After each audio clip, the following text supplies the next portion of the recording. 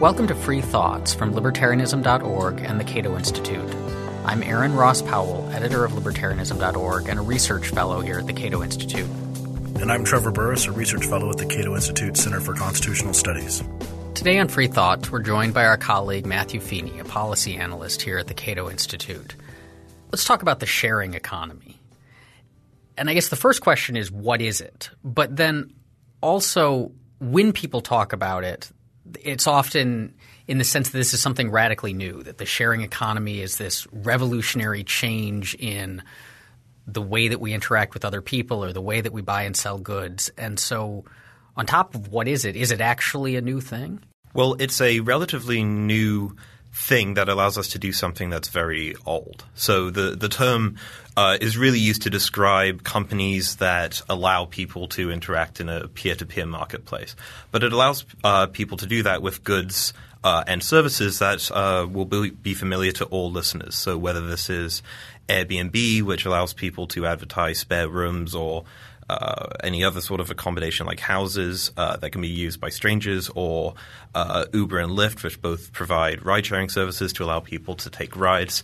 That really is the focus of it at the moment. Now, of course, the whole phrase sharing economy is, I think, rightly sometimes made fun of because, of course, this is done for profit. It's not really sharing. These people aren't sharing cars when they're using Lyft. Someone is providing a ride to someone in exchange for cash. This seems like – it seems new. We talk about this. Uber and Airbnb are fairly new.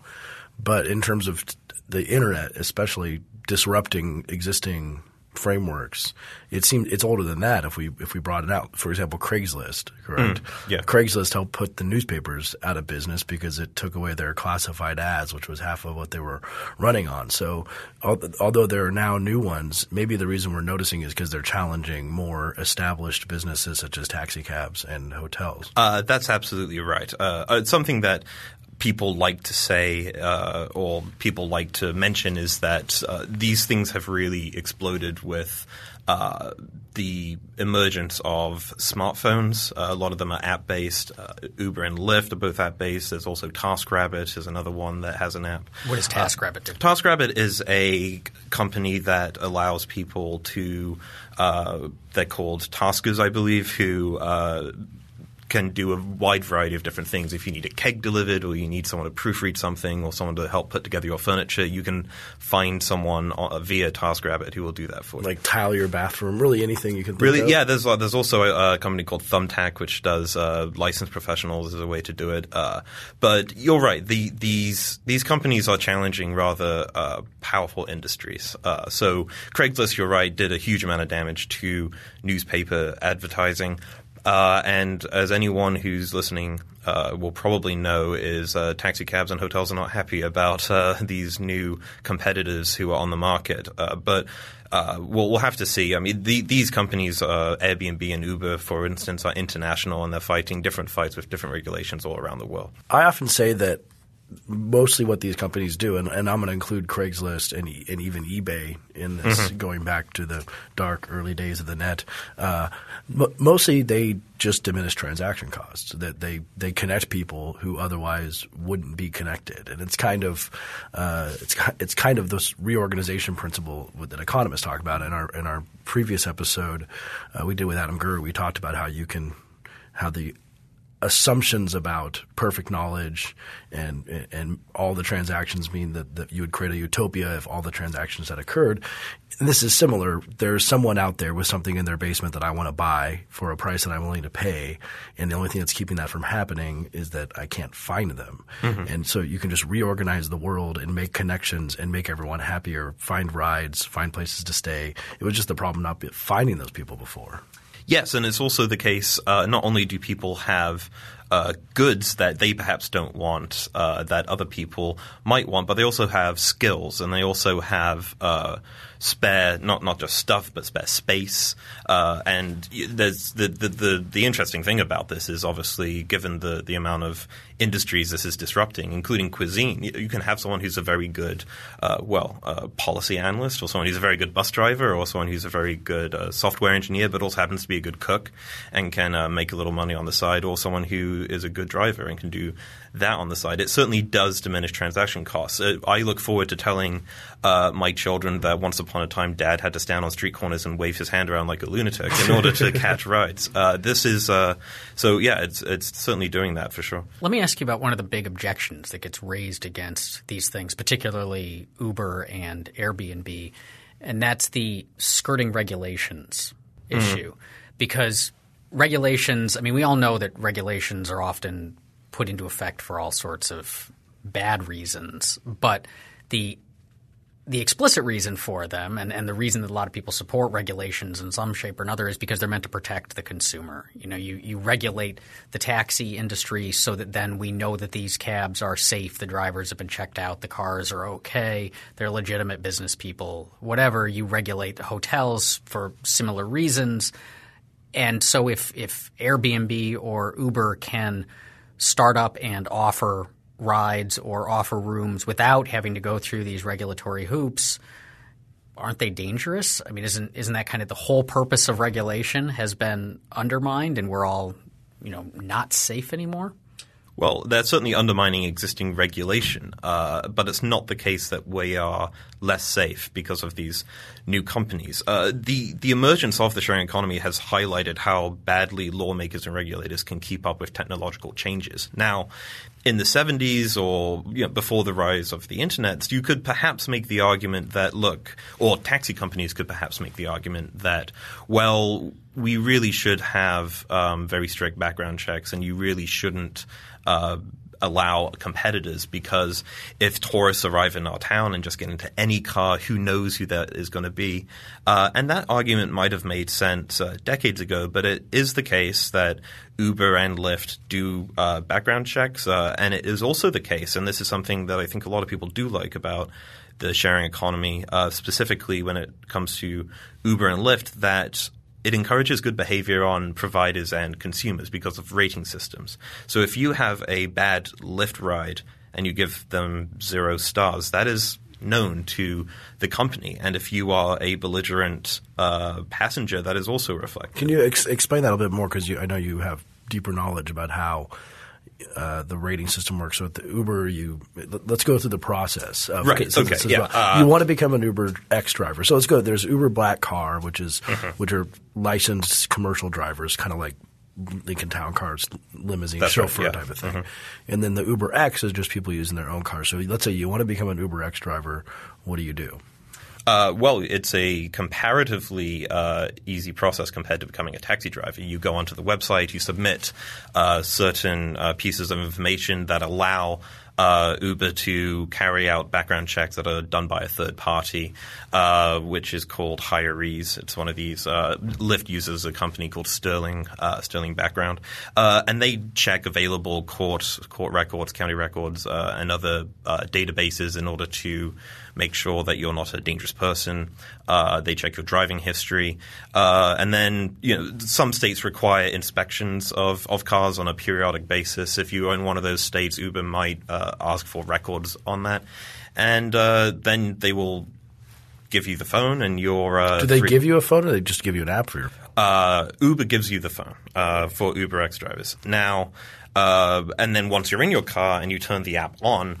If someone near you wants a ride, you will get a notification. You have a certain amount of time to accept or decline the ride, and you pick up your passenger. Now, once that is done, the passenger rates you as the driver, and then you get a chance to rate the passenger. Now, of course, drivers are under a bit more scrutiny. Passengers can survive with poor ratings. It's up to the driver, but drivers with poor ratings do not last very long on the platforms. What is Uber's policy on how low can your rating go? What your first rating you can't get below a 4.2. I was told once by a Lyft driver, I believe it was, that if you don't secure at least a 4 rating on your first ride, you get dropped. And I think that was from a Lyft driver. And then I've heard from people who drive UberX that they have to maintain monthly averages of, I think, 4.6 or 4.8, quite high rating. And you also mentioned that you can't have a car older than 2004? 2004, I believe. Yeah, exactly. Yeah, so the cars have to be relatively new, which is a good way to ensure that the vehicles are probably in pretty good order. And that's better than taxi cabs because certainly they're older than 2004 taxi cabs. That's only true, yeah. Right, so the service is giving us as people who want to get a ride somewhere newer cars with people who have been checked out. The prices are often lower than the cab fare would be. There's a high level of convenience because you don't have to stand out there on the side of the road waving your arms. So this is all pretty good, and as someone who's ridden an Uber, it is a quite nice experience.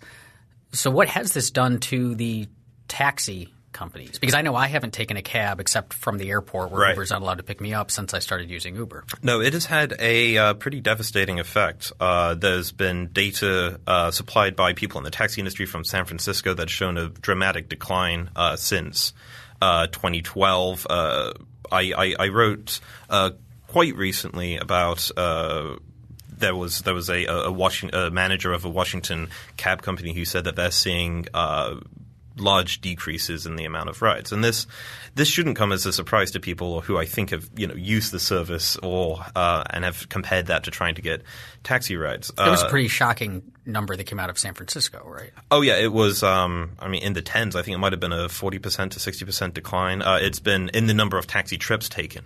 Now. Taxi companies have reacted very predictably to this. It shouldn't be a surprise. These market incumbents have enjoyed relative success before Uber and Lyft came along, as well as Sidecar and other companies. Now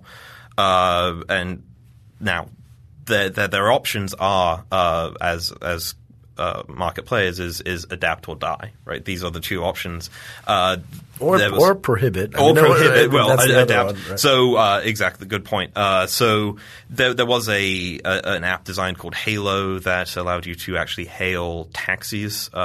They left North America, which should send signals to people in the taxi industry. They are suffering all across the country now. To Trevor's point, of course, they've been working on putting up regulatory barriers all across the country and around the world. The arguments made by people in the taxi industry is that these sort of companies should be regulated as if they're taxi cabs, which comes with a whole range of different regulations depending on the country. But I think what Uber and Lyft's argument that I think does hold up is that they are not they are not cab companies, they're technology companies. They're providing a technology that allows someone who's looking for a ride to find a driver. They are not providing a taxi service as most people understand it. But even for us fans of creative destruction and free and open competition, wouldn't it be the case that given that the taxi companies are already heavily regulated, and these are the regulations they're trying to extend to Uber, that their ability to compete is effectively hamstrung to some degree by the fact that they're regulated? So Uber can do things that they can't do. So even if they wanted to compete, they're going to have a harder time of it. Yeah, I actually do have quite a bit of sympathy with taxi drivers who make this complaint, which is, me and my colleagues and the company have invested a lot of time and oftentimes money into complying with these regulations and getting all the relevant licenses sorted out. And now someone comes along that is competing with you and they don't have these costs. I understand that is a frustration, especially given that you're going to be getting less profit from it. But I think the response to that, if you're a policymaker, should be to deregulate the taxi industry, not try to regulate this new disruptive competitor as something it is not, which is, we shouldn't be regulating technology companies as if they're taxi companies, and we shouldn't be regulating technology companies as if they're hotels. This is not the right way to do policy. I agree. I have some sympathy with them, but I also have little in the sense that some of the things that they could have done, they definitely have restraints, hoops that they have to jump through that Uber doesn't. But some of the things here in D.C. that they could have done is have an app. The app should have happened years ago, but they were so immune from competition that they didn't do it. And then second, for a long time, DC cabs didn't even take credit cards. It was almost impossible to get one to take credit cards. This meant that I didn't take cabs essentially at all before Uber. Mm-hmm. So this brings up a different point, which is that sometimes they're taking business, and this applies to Airbnb I think even more. Sometimes they're taking business from existing players, but sometimes they're actually the people who are doing this are people who wouldn't have been using cabs or been using hotels in that sense. I use Uber way more than I've ever used cabs, and I use it because it's Uber and all the conveniences that cabs didn't offer me. So it's not taking my business from cabs. It's making me take more rides. Yeah, I am in the same boat. I very rarely took taxis before Uber came along. And this is something I think taxi companies need to realize is building on Trevor's point. If there was such a thing as a free app that you could hail taxis with, you would hope that it would succeed. But as I pointed out earlier, Halo failed, and the people at Halo cited the fierce competition between Lyft and Uber as their reason for exit from North America. They just couldn't. Now, that doesn't mean that someone who works in the taxi industry won't come up with a great idea or a great app, but it's I'm left wanting to see what that is. And once that does appear, I think it won't come as a surprise given this is Cato, but I'm a big fan of your customers having lots of choices, and the more choices the better. But I think the market should decide which ones survive and which ones die. Let me ask a question about another complaint that got leveled against Uber, not from taxi companies, but from customers, and especially early on in Uber's days, and one that goes to economic theory, which is a topic that we talk about a lot here on Free Thoughts, and that's this surge pricing. Yeah. Can you tell us what that is? So surge pricing is something that is done by Uber. Lyft have a very similar policy, which is that at times of high demand, the prices go up. And it can go up 2 times, double, or it can be up to 9, 11 times. So if it starts pouring New Year's Eve, Halloween, predictable busy times. And this is because, as was mentioned, these are not professional drivers. These are people in their spare time providing rides. And a lot of people during New Year's or Halloween, they have, okay, do I want to go out and give rides, or do I want to join in the festivities? And a good way to incentivize drivers to get out is to provide means by which they can get more profit. Now, this has been criticized by people because a lot of people have gone out partying and woken up and realized that they've spent, literally hundreds of dollars to get home. Now, this is a great example of supply and demand working itself out, but I think it's worth listeners who are not familiar with the app to realize that when surge pricing is in effect, Uber makes you punch in the amount of the surge, and there is a fair estimate button on the app. So I have, sometimes I remember a few Saturday nights I've thought about getting an Uber, but then I see that surge pricing is in effect, and I consider, well, I could get the Metro, I could wait. This is and that's a good thing. I think if you have surge pricing in effect, the people who are getting rides are the people who want the rides the most. And I think that's something that taxi companies, if they did come up with a good app, should probably consider implementing. Right. That seems so interesting to me about the uproar about surge pricing and the kind of moral condemnation of surge pricing that we saw right. from a lot of people is because price it's like gouging is because everything. Surge pricing is like textbook basic economics. Right, of course. It's like there's a lot of people want this service, and so the price for it goes up, which then attracts more people to provide the service, which then brings the price back. Like, this is exactly how economics says things work and how you create an efficient marketplace. And it happens all the time all around us, but the problem that Uber ran into is they made it transparent. They made it obvious. They were like, here's what's we are showing you the basic economics behind the system. And when people could actually see it, they just freaked out. Well, and we look at we analyze it even deeper. Let's say you're in New York before Uber and Lyft and everything, and it's New Year's Eve, so you decided to go to watch the ball drop.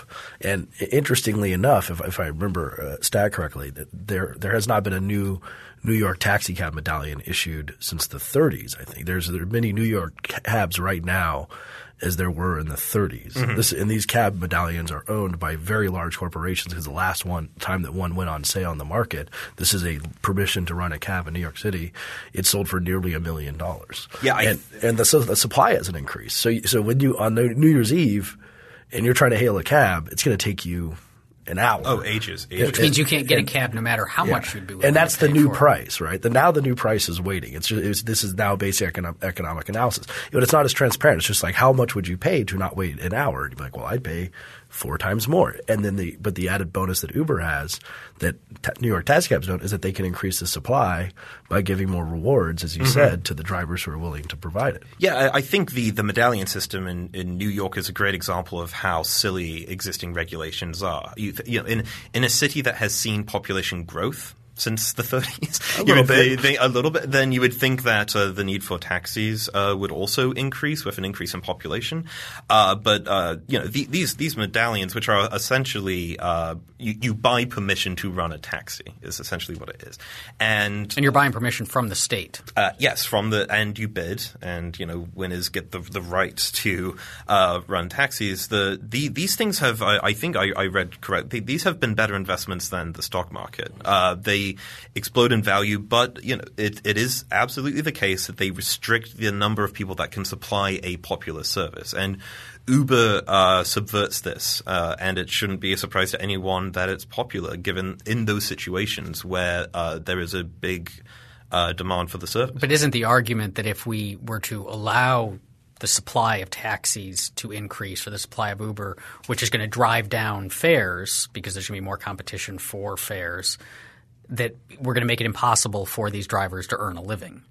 I don't think the race to the bottom argument is something that we should necessarily overlook. But I think the question you asked highlights something I think is interesting. Is I think that what the sharing economy highlights is that we're just going to view getting services in a very different sort of way. So you say, well, maybe taxi drivers won't be able to make a living. Now, number one, I'm not sure if that's true. But number two, that might be because, if it is true, that because the idea of there being full-time professional taxi drivers might eventually become a thing of the past, and that companies like Sidecar and Lyft and Uber just come to dominate the industry, which is 100% part-time people, or 100% sorry, not 100%, but that this sort of service is run by people who use apps, whether they're Blackcar or UberX, Lyft, Sidecar, those sort of things. I've had some very interesting Uber drivers one was a pilot for Ethiopian Airlines, another one was a policy analyst at a think tank here in town, and they just do this on the side. They think it's fun and they like to talk to people, and so yes, maybe that's the new equilibrium, and the idea of a career as a taxi driver is itself a state enforced. Yeah.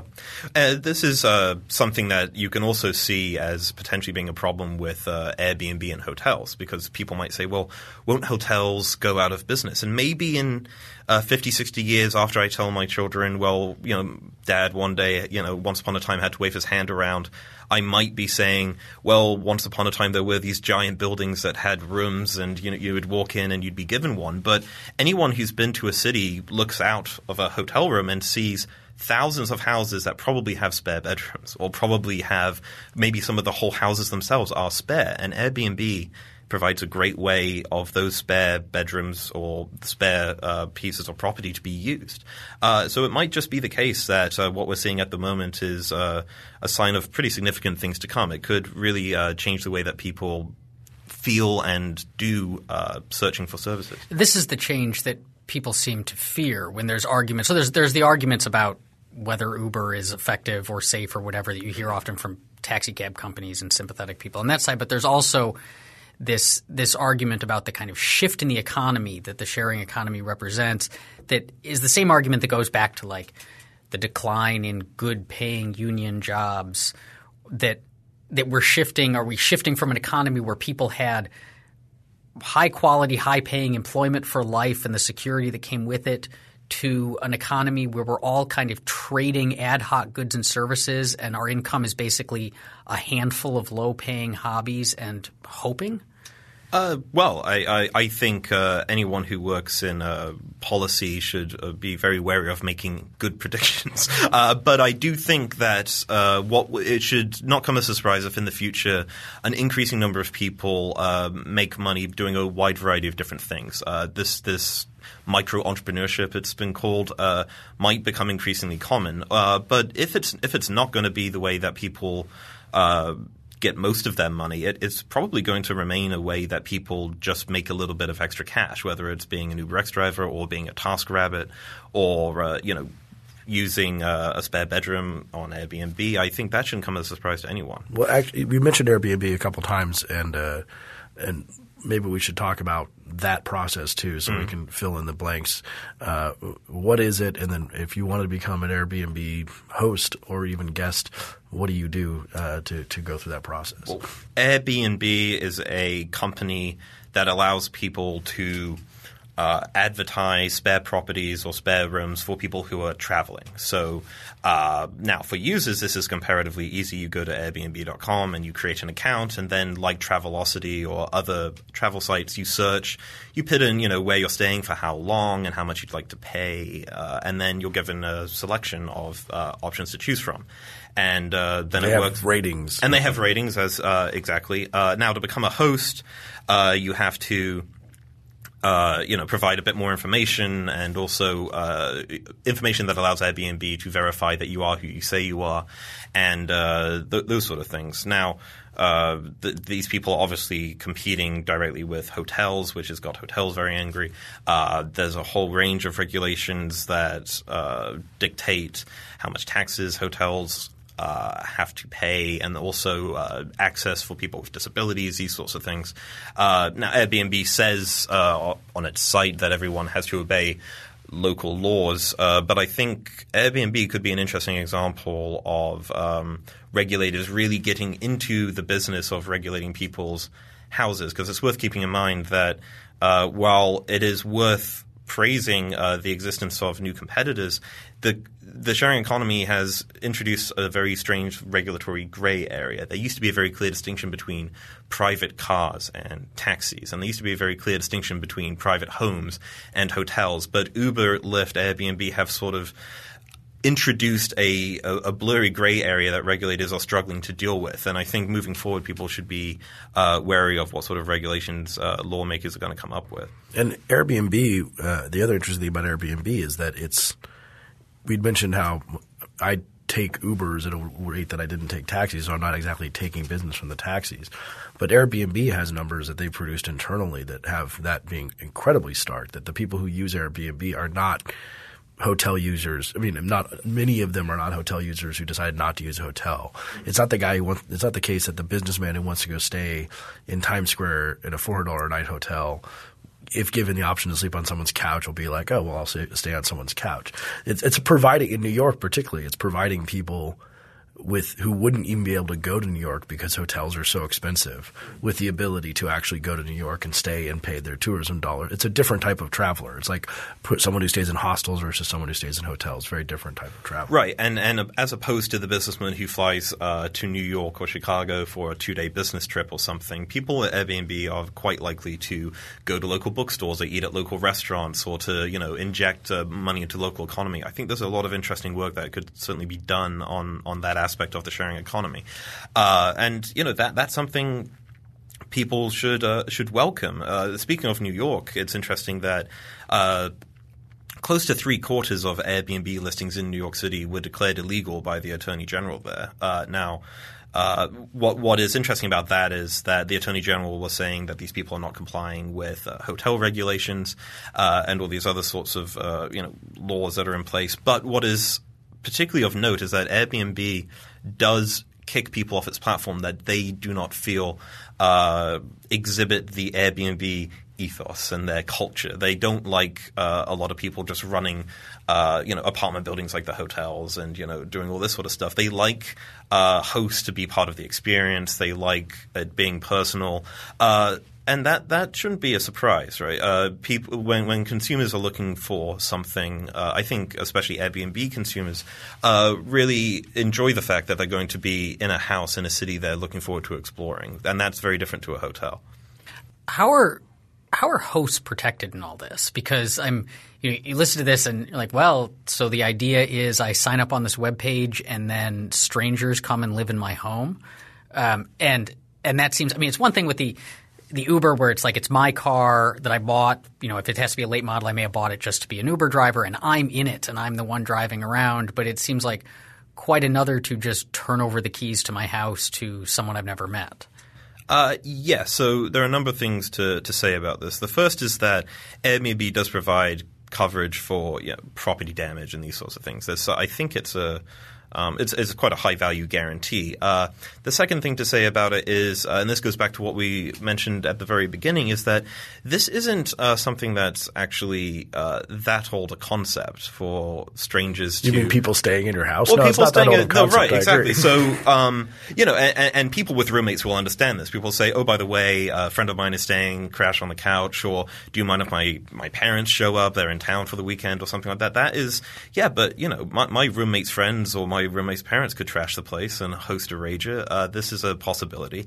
But the fact that Airbnb provides some sort of guarantee should reassure hosts, as should the fact that people who use Airbnb to trash a house have a very low incentive to do so, because they will almost certainly not be allowed back onto the platform. And number two, the people investigating that will know exactly who you are and will be able to investigate the crime if you engage in property damage. If I wanted to rent out my house for a week to someone on Airbnb and I gave them the keys and I came back and the place was trashed, well, I know who did it. And, they are going to incur the costs. Dovetailing that slightly, I also want to mention that the safety complaint of UberX and Lyft drivers has been raised. And I think what's worth mentioning is that taxi drivers do have a very dangerous job.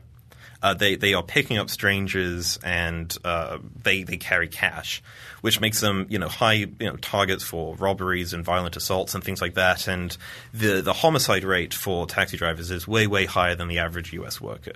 Now, UberX and Lyft provide great ways to make that experience safer for drivers, which is there's no cash involved, which these payments are made automatically. So you wouldn't get into a Lyft or an Uber car in order to steal cash. And also it's safer because you know who the passenger is. I mean, if you wanted to commit a crime in an Uber or Lyft car, you would have to want to be caught, it seems to me, because you have an account, people know who you are and where you were. So I think that makes it safer, not just for passengers but also for drivers. So if it's safer for drivers and the amount that they earn is pretty good and they can work whenever they feel like it, then why do we see taxi drivers protesting Uber? I mean, just recently taxi drivers blocked off San Francisco airport. Yeah, that's right. So I can understand why the taxi companies would be up in arms about Uber. But why the drivers? Why wouldn't they just switch over? Well, I think, as Trevor perhaps mentioned earlier, is that some of them do. I don't think there's been hard numbers on what percentage of taxi drivers do eventually slip, because they certainly, as you point out, they have transferable skills that would. But there's a whole range of reasons why they might not do this. I think something that probably really is an important reason for a lot of these people is something that isn't considered very often, is that taxi drivers are oftentimes very proud of the fact that they're taxi drivers and that they've invested a lot of time into it. And this is especially true in London. It is especially true in London. Now, and the London example is interesting because they've also invested a lot of time and money in order to gain the privilege of being a taxi driver. And if they just thought, well, I'll quit and become a Uber or Lyft driver, to them, they might consider it a waste of time and money that they spent in order to become a taxi driver. And it's also, if you want to be an UberX driver, well, you've got to have your own vehicle. So these taxi drivers might not have a vehicle that would be up to spec for Uber or Lyft, and they'd have to invest in getting a new vehicle. So those are a few of the reasons why it might not happen. Some of the issues that we've seen, I know you've told me some stories about, because Uber and Lyft and Airbnb, all of these are inevitably going to find themselves with problems of some sort that might be publicized. And, of course, as supporters of this economy, we have to say, well, no one ever said that there wouldn't be problems. We're going to have to figure it out. There will be robberies. There will be violence, whatever. But you mentioned behavior by executives. Or that, yes. But you've mentioned a couple of times on a case where someone hit a person in a crosswalk and the question of whether or not they were at that time an Uber driver. These are interesting stories that we're still trying to work out. Yeah, so the story that Trevor is referencing happened in San Francisco when an UberX driver hit and unfortunately killed a young girl. Now, what's interesting about the case is that he didn't have a passenger in the car at the time, but the Uber app was on. So he's in a phase where he's looking for passengers, but he doesn't have one in it. And, of course, Uber is saying – or did say, sorry, at the time, well, we're not liable. You know, this isn't our car. And Uber does have a liability of $1 million or so, right? But that kicks in when the passenger's in the car. Right, that $1 million liability insurance. Now, for the phase that this driver was in, where the kid got hit, Uber provides coverage that kicks in if a personal auto insurer declines a claim. It's a sort of umbrella coverage that comes down to help you out. Now, in Colorado and California that have passed rideshare legislation, they've mandated that coverage be primary. So it's not there just to kick in if you have an insurance claim declined. It's supposed to be there first. But you're right, and this is what I mentioned earlier about the gray area. It's very awkward situation where you have someone in a private vehicle just with a phone on looking for passengers. It is an interesting regulatory area that's going to be explored, I bet you, in the coming years. For the bigger picture question, which I think all this sort of leads to and ties in with other episodes we've done on Free Thoughts about why libertarians like this so much, why we should like this so much, and what it adds to some basic questions we have about, for example, regulation. So some of our episodes with Peter Van Doren, we talk about when maybe regulation or public utility regulation is needed because there's not enough competition, right? Yes, yeah. And so you might need to guarantee, as you mentioned, like in the 70s, you might need to guarantee taxis because the tourists would come and get into any car and have a horrible experience. But the competitive element helps solve these other problems, right? So you can try and guarantee safety by regulation, or you can try and guarantee safety by radical competition that's open with rating systems and all these things like that. And then the whole world starts to look different in this interesting way, right? Hotels, one of the reasons hotels exist and hotel chains exist is so people can look at the brand and know what they're getting. And now you don't need that anymore. Now you can look at a rating on Airbnb, right? And one of the reasons that name brand food, McDonald's, exists, so people driving across America could look at the brand and know what they're getting. And now we have Yelp. So now you have radical competition that's maybe solving some of the problems that regulation was supposed to solve in this interesting way. Yeah, and I think that is a reason why free market advocates are fans of this. It's popular amongst libertarians and a lot of people who aren't libertarians, but I think for libertarians it's a very, very interesting issue because it highlights a lot of public choice problems about the fact that incumbent industries can make very powerful friends if they invest a little bit of time and money into making the right friends with regulators. But it also highlights the value of competition and how when someone comes onto the scene that incumbents weren't expecting, it can really light a flame under their feet to get them to innovate and to change their behavior.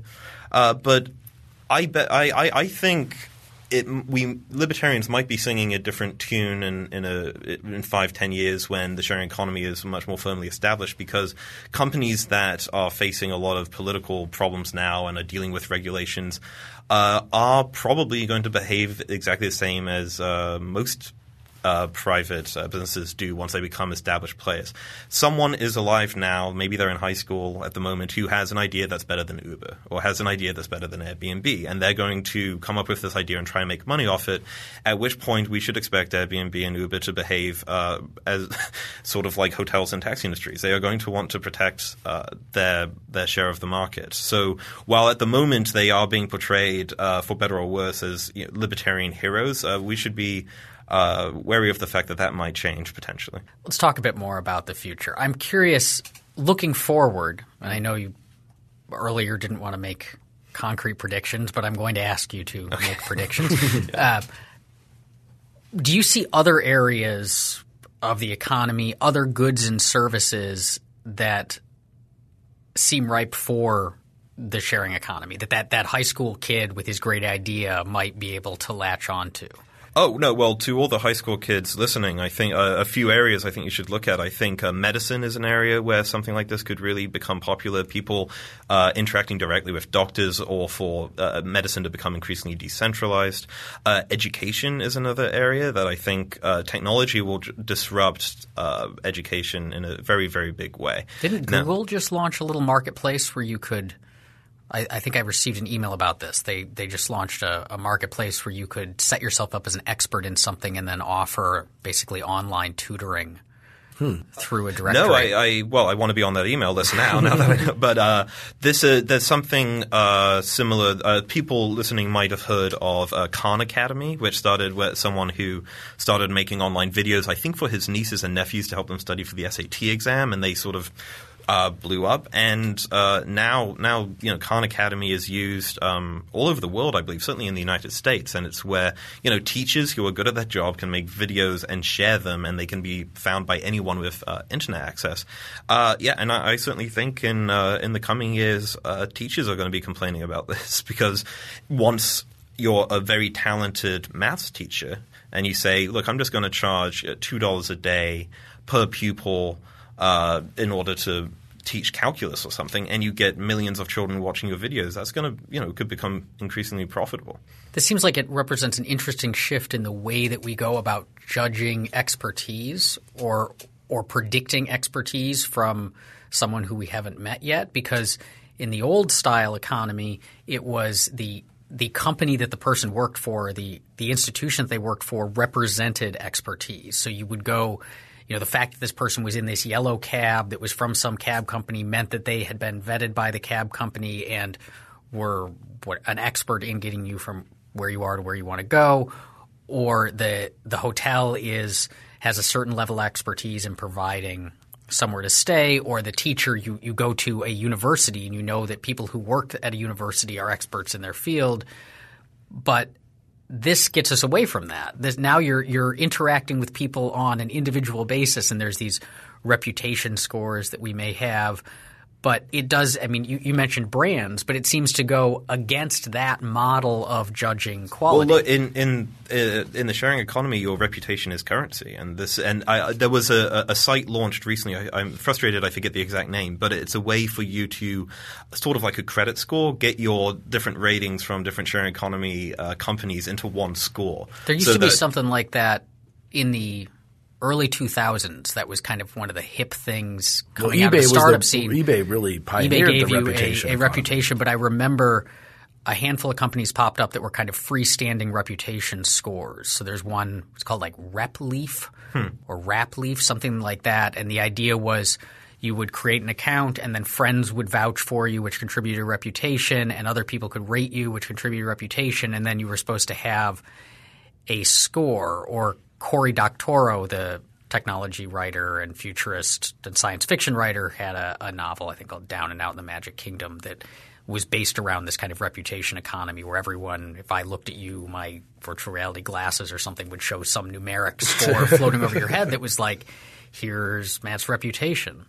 Yeah, well, as we mentioned earlier, this is going to become, I think, a much larger section of the economy. This is where an increasing number of industries are going to start working, and with that will, I'm sure, come ways for people to get all of their different scores clumped together, which might mean, well, someone's a very nice Airbnb host, but they're actually a bit of an obnoxious passenger in an Uber car. Like that is something that would be really interesting to see, and the effects that could have on employment, whether people are going to check these things. At the moment, it's not unheard of for employees to check Facebook and Twitter to see this a job applicant. So maybe one day we'll be checking up people's sharing economy scores. And I should add, just as a plug for other things that we do at libertarianism.org, another instance of the sharing economy was our other podcast, which I assume all of our listeners are already listening to, called Excursions, which is a series of audio essays from the author George H. Smith on the history of libertarian thought. But when we wanted to turn those essays into a podcast, we went to a site called Audible Exchange, which is a directory of narrators who are all freelancers and have a portfolio up there and ratings. And we found a really terrific narrator named James Foster who now narrates these things for us. This is part of the bigger story here. How disruptive this actually is. And that's what I think is like the final kind of note to this is that the reason I love the sharing economy so much, not only because it provides me with really cool things that I did Airbnb in Brussels, I do Uber all the time, it's great, but it does a few things that are really helpful to libertarians. One, it shows the seams of the state to people in a way that they hadn't much thought about it, in a way that we think about it all the time here, especially at Cato. But I think before Uber, a lot of people probably never knew there was a taxi cab cartel enforced by the state that was providing them with really poor service. And then Uber comes along and gives them all this service, and then people say, well, this taxis, they suck. They're really horrible. And you start to see this all over the place of things that the state was supposed to be doing for you, but actually making your life worse. So you get the secondary element of the technology moving faster than the state, and people start being like, this state thing is so slow and boring and outdated. And why can't I call a taxi cab on my phone? Why can't I pay my taxes on my phone? All this thing, and it starts breaking through the seams in this exciting way. No, this reminds me of something that Radley Balco, who used to be at Cato, used to be at Reason Magazine.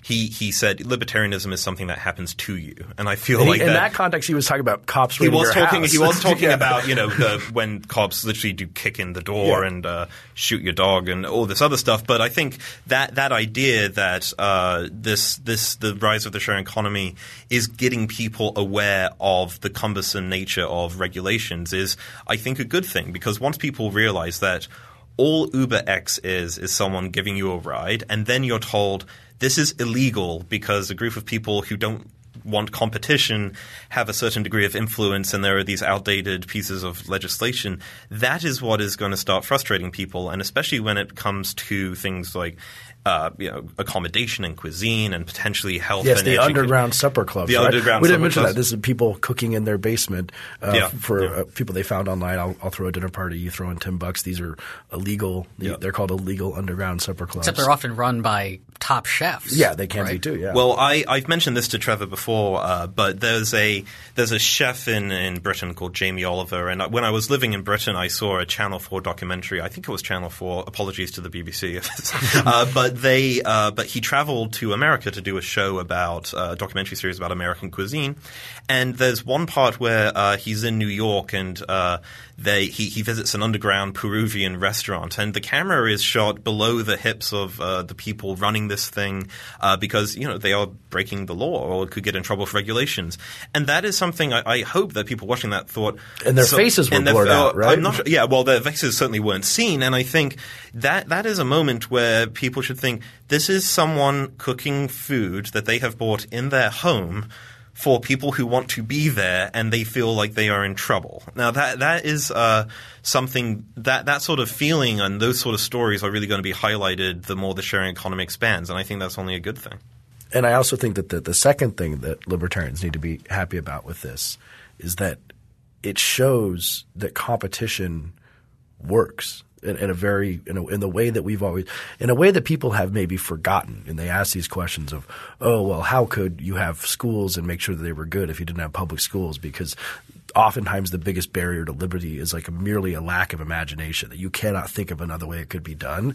And then entrepreneurs come along, create this way of doing it, and create this radical competition with rating systems, and it can make things cheaper, it can make things better, obviously more innovative, and also safer than all the things that the regulations were supposed to be there for in the first place. Yeah, and I think it's also making us more social. And I like the fact that, as you mentioned, UberX drivers have interesting stories, Lyft drivers have interesting stories. I like that when I travel to cities, I don't have to sit in the same sterile hotel rooms. I get to meet locals, and I get to they get local food and all this other stuff. And I think that's only a good thing for people to explore the world in a more direct way while doing something very, very familiar. Thank you for listening to Free Thoughts. If you have any questions or comments about today's show, you can find us on Twitter at FreeThoughtsPod. That's Free Thoughts, P-O-D. Free Thoughts is a project of libertarianism.org and the Cato Institute and is produced by Evan Banks. To learn more about libertarianism, visit us on the web at www.libertarianism.org.